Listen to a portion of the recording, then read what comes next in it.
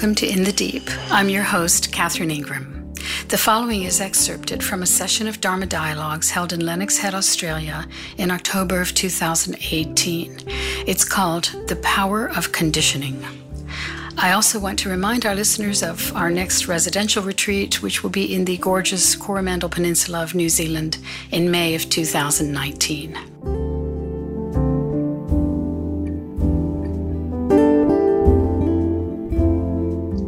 Last week I was lying on the couch looking at the forest and the life therein. And a memory came in on the breeze. I had the windows, the sliding doors open. And it was a very powerful physical memory of Hawaii, of being in Hawaii the first time I went, which was 1972. And of course, I was quite a bit younger. And suddenly, there was a soundtrack with this memory. The feelings, the smells, and a soundtrack started playing in my head. And the soundtrack was The Low Spark of High-Heeled Boys by Traffic from the 70s. I know a lot of you don't probably know that one, but it was a big hit in our day, right, Mark? Right, Mira? I probably haven't heard that song or talked about it or thought about it in decades, but there it was, complete with the words and the music in my head. Some of which was quite cool, actually. I was reflecting on I was thinking, I think at the time I didn't quite get this part, but I'll remember one stanza. The percentage you're paying is too high priced while you're living beyond all your means. And the man in the suit has just bought a new car on the profit he's made from your dreams. Anyway, so I was reflecting on this whole experience, and I thought, wonder when that song was released. And sure enough, it was released in 1971, so it would have been on the radio and on the stereos of my friends in Hawaii in that era. Turns out, of course, that the olfactory bulb, our smell, it goes into nearby centers of memory and of emotion in our brains. That's why smells often bring back powerful memories. And it also goes to this recognition that we all often have, right? Let yourself really sink into what it portends. And that is that as you're experiencing your senses, which many of you know I emphasize quite a bit, your physical senses, it's really signaling powerful experiences in your brain, in your memory. It's really recording with clear fidelity. And I propose it gives you a great sense of aliveness as you go. This is your aliveness. Your aliveness isn't just a jumble of thoughts. Your aliveness is this physical experience you're having. And it's such a privilege to be having it.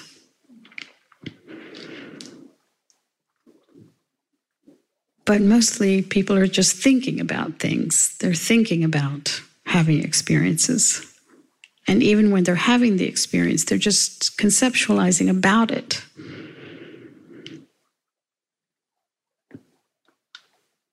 When the sense doors are open, and there's a great quiet that's generally the case in your being,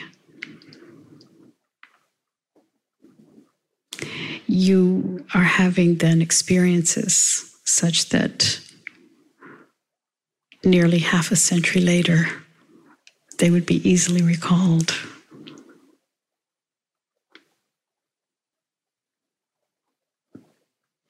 So for those who are new, this is one of my favorite themes. It's not my only one, but it's one of my favorites. Just the power of living in your senses. People talk a lot about presence and being here now, and these are fingers pointing to the actuality that is really wordless, of just simply experiencing what you're experiencing.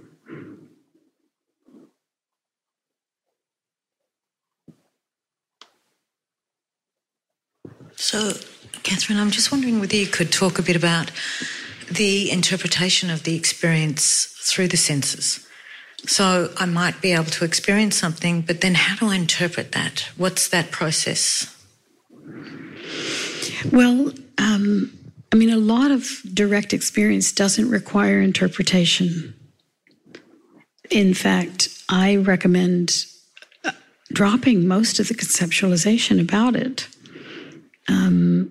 I know the habit is strong, and the habit of interpretation is compelling often. But what I have found is that the less that I conceptualize about my experience, first of all, I'm very happy to live in the mysteriousness of it all. And secondly, I think it's my own direct experience that it gets stronger. So sometimes I rework Shakespeare's line, "A rose by any other name would smell as sweet." I say, "A rose by no name at all would smell as sweet." Right? And you can imagine having that experience where you forget to name it. So I observe the animals a lot. They're fully being, and I think they're in their senses just from watching their behavior. Like the turkeys often will, of a sunny day rather, they'll come out onto the grass and just spread their wings out and just lay there for a while, looking around. It's so beautiful, and I can sense, they're kind of drying their wings, and sunning themselves. And now we are very conceptual animals, and I challenge that a lot in my own case. I challenge the need for it. There's a certain amount of thinking that is needed, and it turns out it's a tiny percentage of really how much one has to have to get by. But there is a small amount.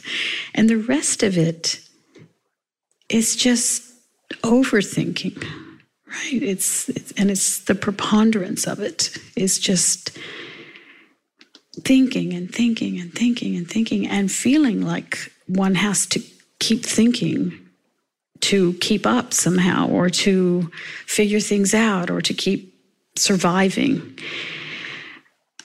I feel that it's probably very contraindicated to health, all this thinking we've been doing and what the culture is doing at large. And I say this from having done so many retreats over so many years, led retreats, attended retreats, etc., and been with literally thousands of people doing the same, and having very profound experiences, insights, realizations, redirections of their lives such that their lives become simpler and easier and more beautiful, going kind of downstream from the thinking. So there are things that I think require and are aided by reflection and interpretation, but there's a lot that we might have assumed we needed to interpret that we actually don't. We can let it be mysterious or just not think about it. Do you have a particular... You'll think about that? Yeah. Well, it's just probably you've already grokked. Do you know that word? It's another 70s word. You've already grokked the message. And now it's a matter of letting your attention drift there now and again, whereby it starts to work something over and then it asks itself, does this need reinterpretation? Now, obviously, it's fun sometimes if you go to a movie and you're with your friend and you're kind of discussing the movie. What did it mean? What did it portend, etc.? There's, of course, a place for conversing in interpretation, definitely. But my point is simply that we are thinking animals and we're overthinking, right? We're driving ourselves crazy with the kind of constant thinking that goes on. And it's a great habit. People have it. We all have it. But I'm suggesting that one can start to question it and release it a lot. And in the immersion into direct experience, direct tasting. So let's give an example. You're drinking your coffee, right? And you're really fully in the experience. And even though thoughts are drifting through, the primary experience you're having is the taste of the coffee. And you start to live more and more your life like that. So the thoughts become much more background and quieter, right? And the experience, the physical experience, becomes predominant. So that you're moving through your life like that. I like to say like an awake animal. You're in your animal senses, right? All the usual senses, but they become more and more heightened. And weirdly, as I said a moment ago, weirdly, it becomes a great ground of insight. It's amazing. People often think that they have to be conceptualizing to have insight. And in fact, it arises from a quieter space. That's why you hear the tales of, people will say the formula came when I was walking on the beach, or the vision for my art piece came when I was in the shower, right? It's when the mind is off duty somehow.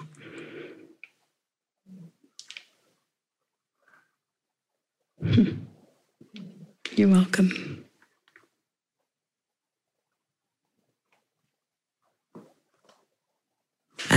I recently had an equine session where you go out with the horses, and it was very much what you were saying. I was really amazed to watch how the horses interact, Particularly there was one beautiful female horse, and she went up to the male horse and they were sort of grooming each other, and then he turned around and bit her on the bum. She's sort of like, yeah, and he ran away from her.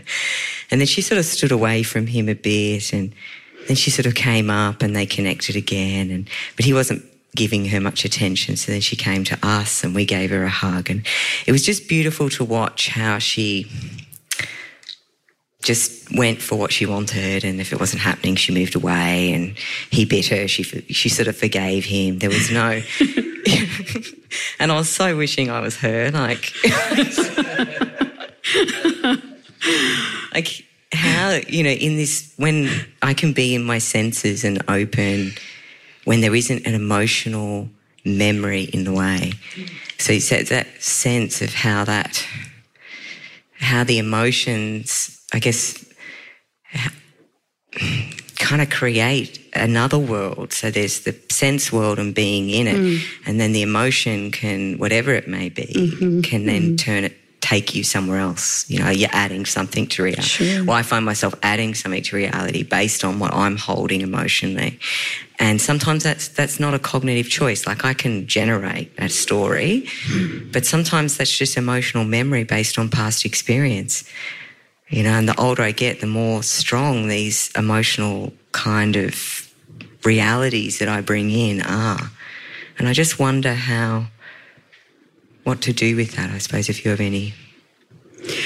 Yeah, of course, it's a very common thing. And there's a place for when you've had a situation that has caused you distress in some way, and then you have a similar situation, right? Of course, the memory of the previous distress arises. So you don't have to expect that to be eradicated. And to be very, very gentle with yourself when it does arise, of course, but allowing the movement of it to flow through without a big story that you're hoping that someday it's going to not happen. You know, because as I alluded to, we are a different kind of animal in that we do conceptualize a lot and connect things to the past. Somebody told me a joke the other day that he saw a comedian saying, "My dog loves me much more than my wife. I put my dog in the trunk and, you know, sometime later came and opened the trunk and he was so happy to see me. And I tried it with my wife and she wasn't nearly as happy."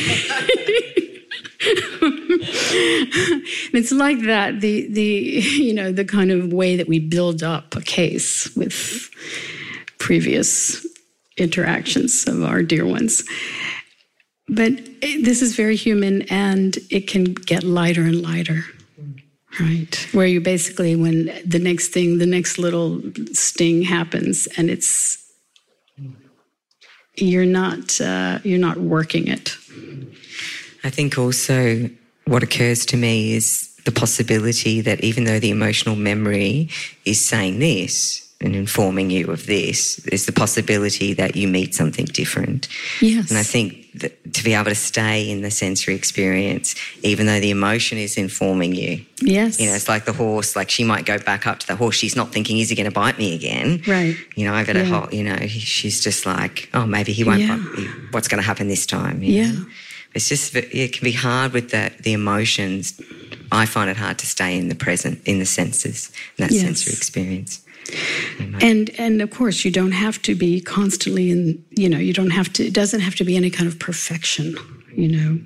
It's just more and more refreshing. I know that you love that Rumi line. Yeah, come again. Yeah. Even though you've broken your vows perhaps 10,000 times. Yeah, so it's that. And it just gets lighter and easier, and you're just, you know, you're flowing along without really even keeping track how you're doing or any of that.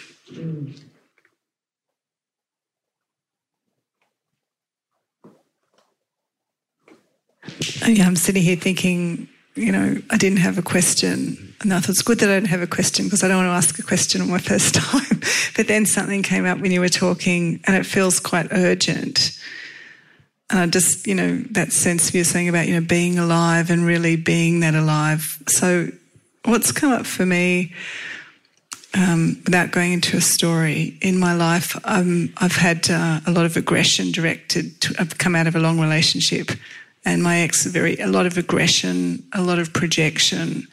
And I know that that's to do with her wounding. But my question is, how do I be with that? You know, how do I be with that in a healthy way? I don't mean in terms of interaction, but in myself. You know, it's a new situation for me and it's been really shocking. So I just wonder, you know, what you've got to say. Are you still in that session? No, it's completely over. Gone. Okay, so... But, yeah. How is it affecting you now? Well, I noticed that somatically, you know, I recently I had to deal with a situation. There was a lot of personal kind of attack. And my body went into, you know, I got a crick neck and I was really in agony. And it's sort of like, you know, and I'm very good psychologically and I don't get into the compulsive thoughts and, you know, all of that. But I just wonder what you might have to say that could help hold, I guess, the pain of it and the shock of it and the sort of how to be with that in the world. You know, someone hating and projecting. That is hard, yeah. And also to take, and I could think this place of not knowing how to take ownership for my part in it because I'm so in the defence and in the kind of survival. Yeah. So always my recommendation is to be very gentle with yourself, and whatever is arising, is conditioned, basically. Some people can handle more stress than others. Some people can handle aggression directed at them fairly easily, and most of us can't. It's quite hard usually. So you're going to fall somewhere on the spectrum of that. Again, just as I said to Michelle before, you're going to let this roll through without a big story. It shouldn't be happening. I shouldn't be reacting. If only, I were more wise about this, etc. Keep using your attention to feel into your physical presence. Do whatever you can to calm yourself down and release any resistance to the fact of the arising. You follow that the fact of the arising is already occurred. That has happened.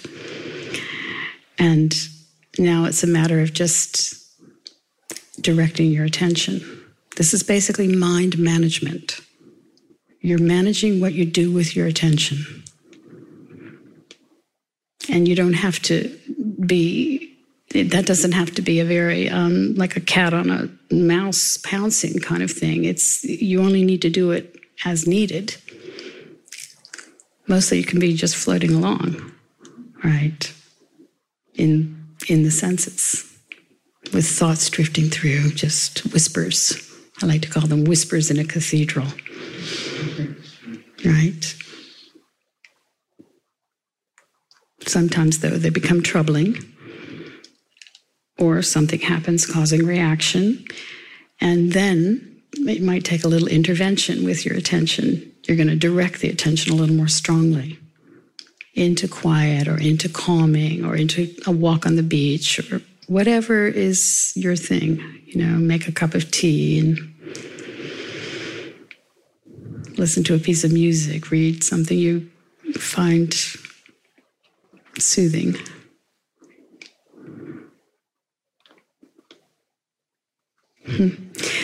One of the things I caution against a lot is the ways that we project about spiritual ideals, right? And spiritual manifestations. So I like to debunk all of that. Just be so ordinary. And really know that, you didn't grow you. I quote this all the time, but one of my Buddhist friends always says, "I am not my fault." And you are not your fault. Just as you're not beating your heart. And you're not growing your hair. And one more that is one to consider. You're not thinking your thoughts. They're just rolling through. Right? There's just a lot of conditioned stuff rolling through. So when I was younger, I used to feel obligated to pay attention to my opinions and my thoughts. I felt I was being intellectually honest, to really, listen to my opinions especially, and uphold them, basically, lay down the sword for them. And as I went on in life, and as I had more of a relationship to, first of all, observing how many of my opinions turned out later to be wrong. That was a good observation. But also the cost of having them as well. A lot of times it was just causing separation for no good outcome. And then the weariness of them. Right? the weariness of just constantly having to think I had to have an opinion about it, something or other. And then the whole production of thinking became lighter and lighter. So it's not that there's not much thinking going on. Thinking goes on in a conditioned way. But what's happened for me over the years is that I'm not listening mostly to the thoughts. They're just sort of, most of them are just drifting by unobtrusively. And that becomes more the habit. I like to call it a habit of freedom. I don't mean anything grand by that, not a capital F. Right? Just the habit of kind of free flow of attention that is mostly hanging out in the fabulous senses that we are gifted with, and not having to live as a conceptual creature.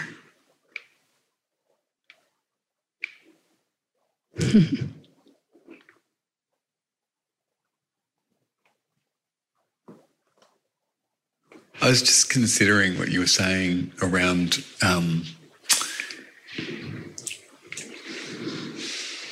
it's not quite conceptual, but I guess it probably is, but this idea of trying to be ready for future events, or going away to Italy, or getting my house ready, this sense of just kind of forward stepping. Do you know what I mean? Mm-hmm. Just like, if I just can do that and do that and do that and do that and do that. So just like a little bit ahead of myself. Yeah.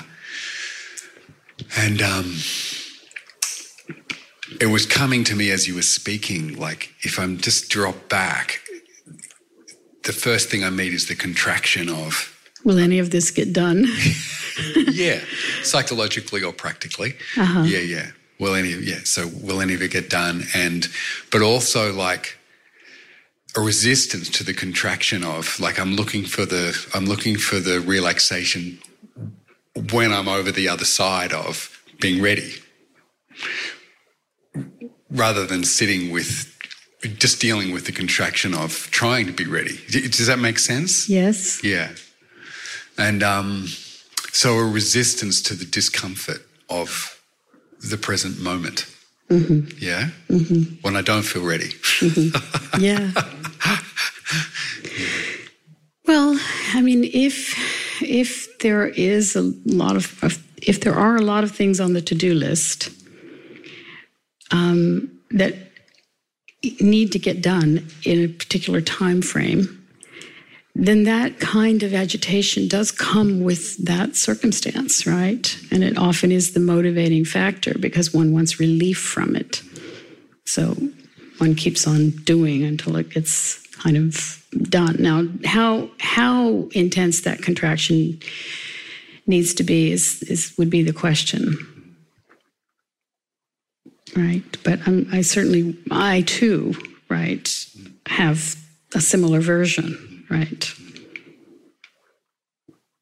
I mean, after we have this session today, I'm going to Brisbane and getting on a plane tomorrow. So it was a lot of, just many, many, many details had to happen leading up to the conversation we're having right now. And I was aware throughout that there was a certain motor running in my being, right? Not comfortable, right? Woke up in the night, thought of all these different things that I hadn't thought about that needed to be done, and so on. So I think I've told you this before many times, perhaps. I don't really mess with the program much. I redirect my attention as needed, but I know that I tend to anxiety as conditioned, I know that there's certain things I just have to endure at times. I don't have a fight about that or any demand of myself that it need be different. It's just that when it gets to a certain level of discomfort, then I use this facility of moving the attention in some way that I hope or think will alleviate the discomfort. And it's just that. So I'm never looking for any kind of eradication of the tendencies. I just keep subsuming them with more and more calm and quiet around them. Yeah, look, you probably have to say that to me several more times as well. Say it as often as needed. Yes. Yeah. What it is that it's this final relaxation around who you are, what you are, the whole conditioning. You just no longer mess with the program, except for the relaxation around it. You're not trying to change it, because that's a kind of violence. And when I come back to sensing, for me, the way I create space around is if I come back, it's just a feeling that I'm having, then it's easy to have space. If I'm moving to try and get past the feeling that I'm having, it's trouble. Yeah, this understanding of it's okay just to be as I am. I'm going to keep having that over and over and over and over and over again, that understanding. Yeah, maybe it'll sink in over time. It's sinking in. Yeah. It's sinking in. Yeah. Thank you. But your conditioning, is, you were raised Catholic? No. Jewish. Well, yes. Church of England, but Jewish father, Catholic mother. Yeah, right, okay. Yeah. Yeah.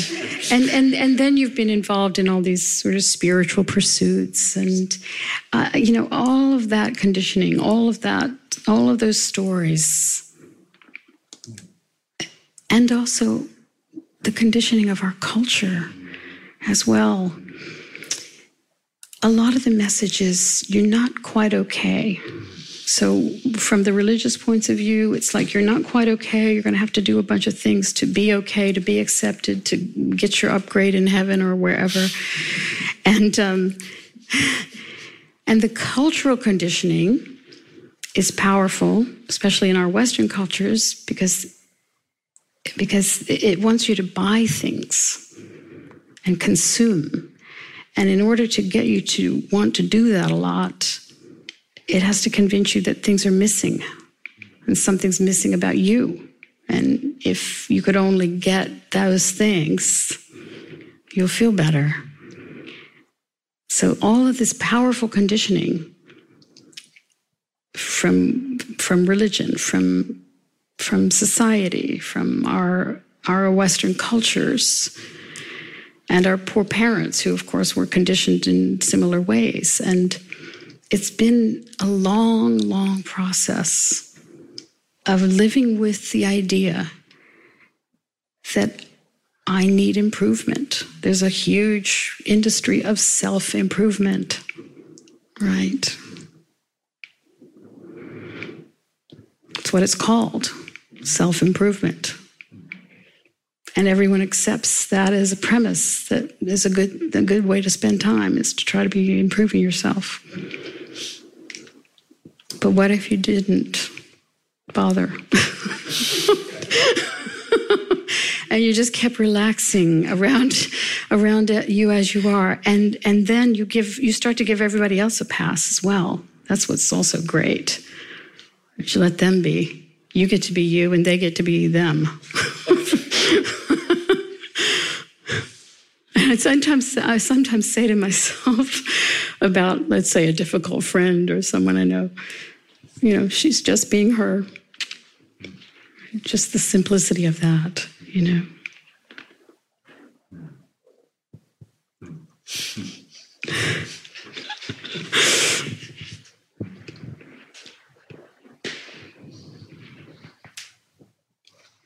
It also lends itself to just a lot more quiet in the heart.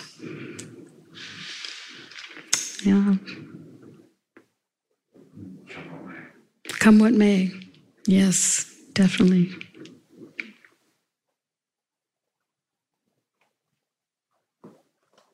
In regard to what you're just saying, but also with anger, like the news and things these days, and my own conditioning of like female, you do not express it. And even though there's been many times in life of finding ways of doing that, I'm not comfortable with it.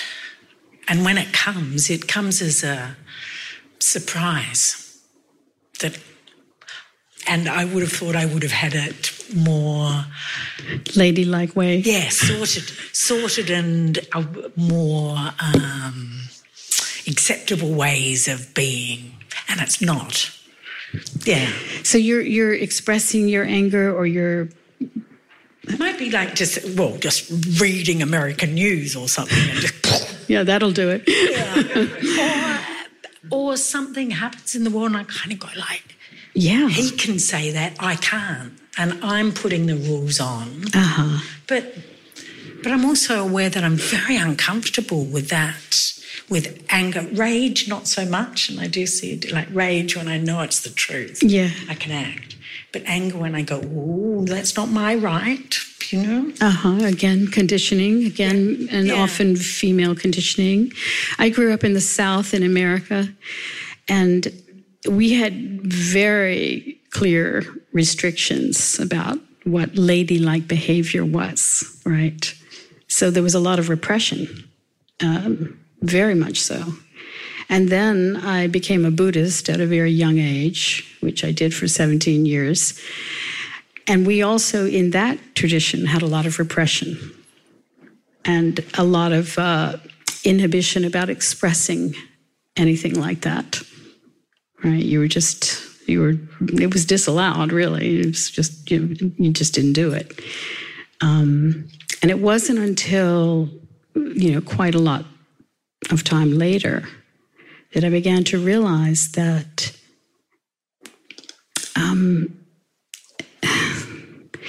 there's a way to have clear boundaries such that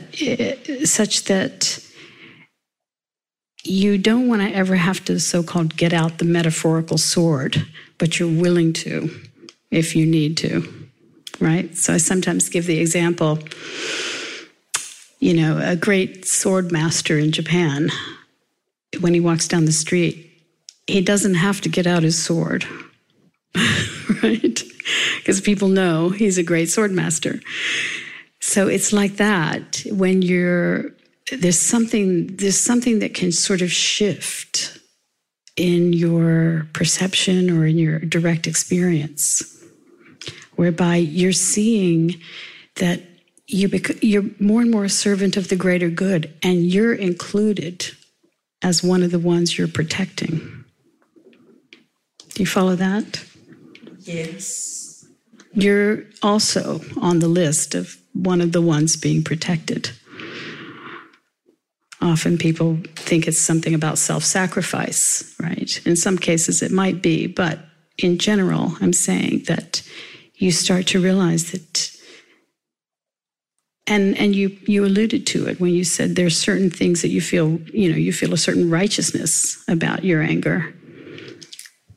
I would also caution, of course, even with those feelings of righteousness, anger's a tricky energy to play with, and you have to be very careful about how much suffering is it going to produce versus how much is it alleviating. Sometimes there is something called, there is righteous anger, and it's required to serve the greater good sometimes. So sometimes we have to do the hard thing, or it might seem mean in the moment, and sometimes it just has to be done.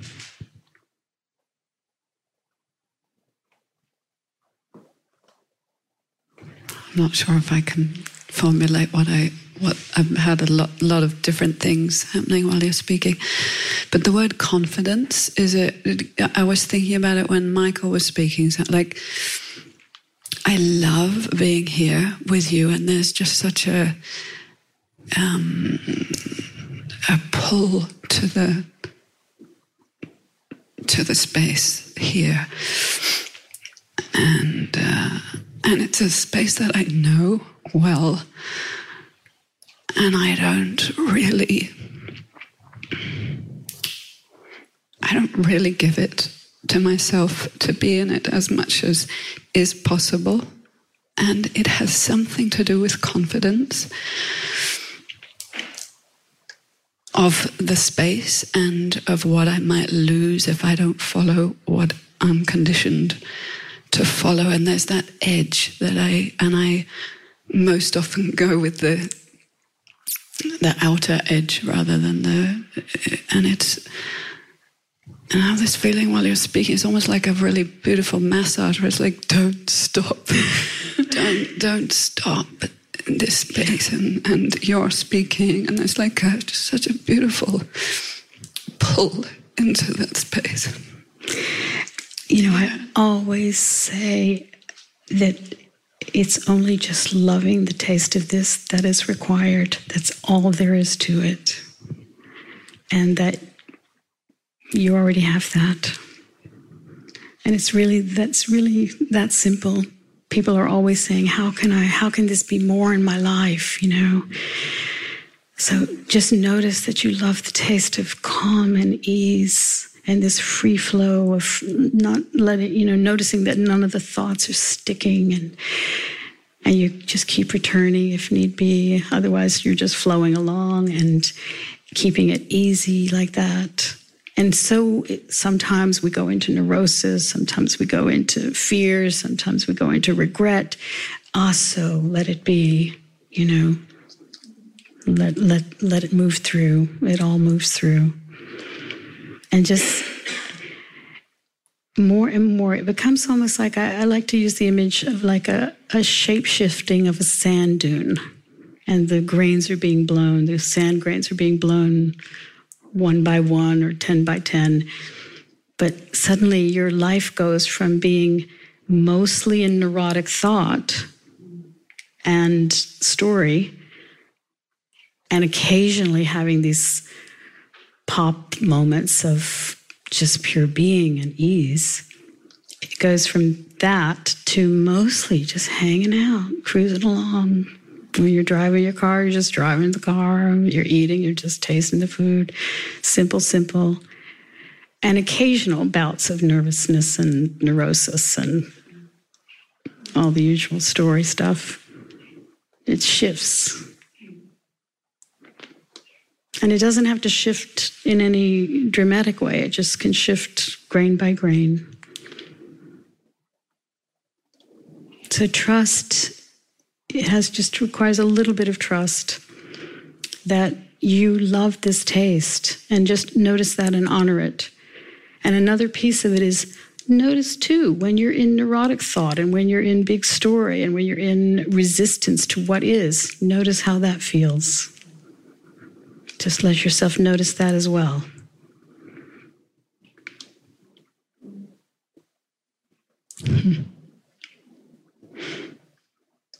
I often say that this shift for me, there was nothing whatsoever heroic about it. It was that I just got so tired of the suffering. That's really it.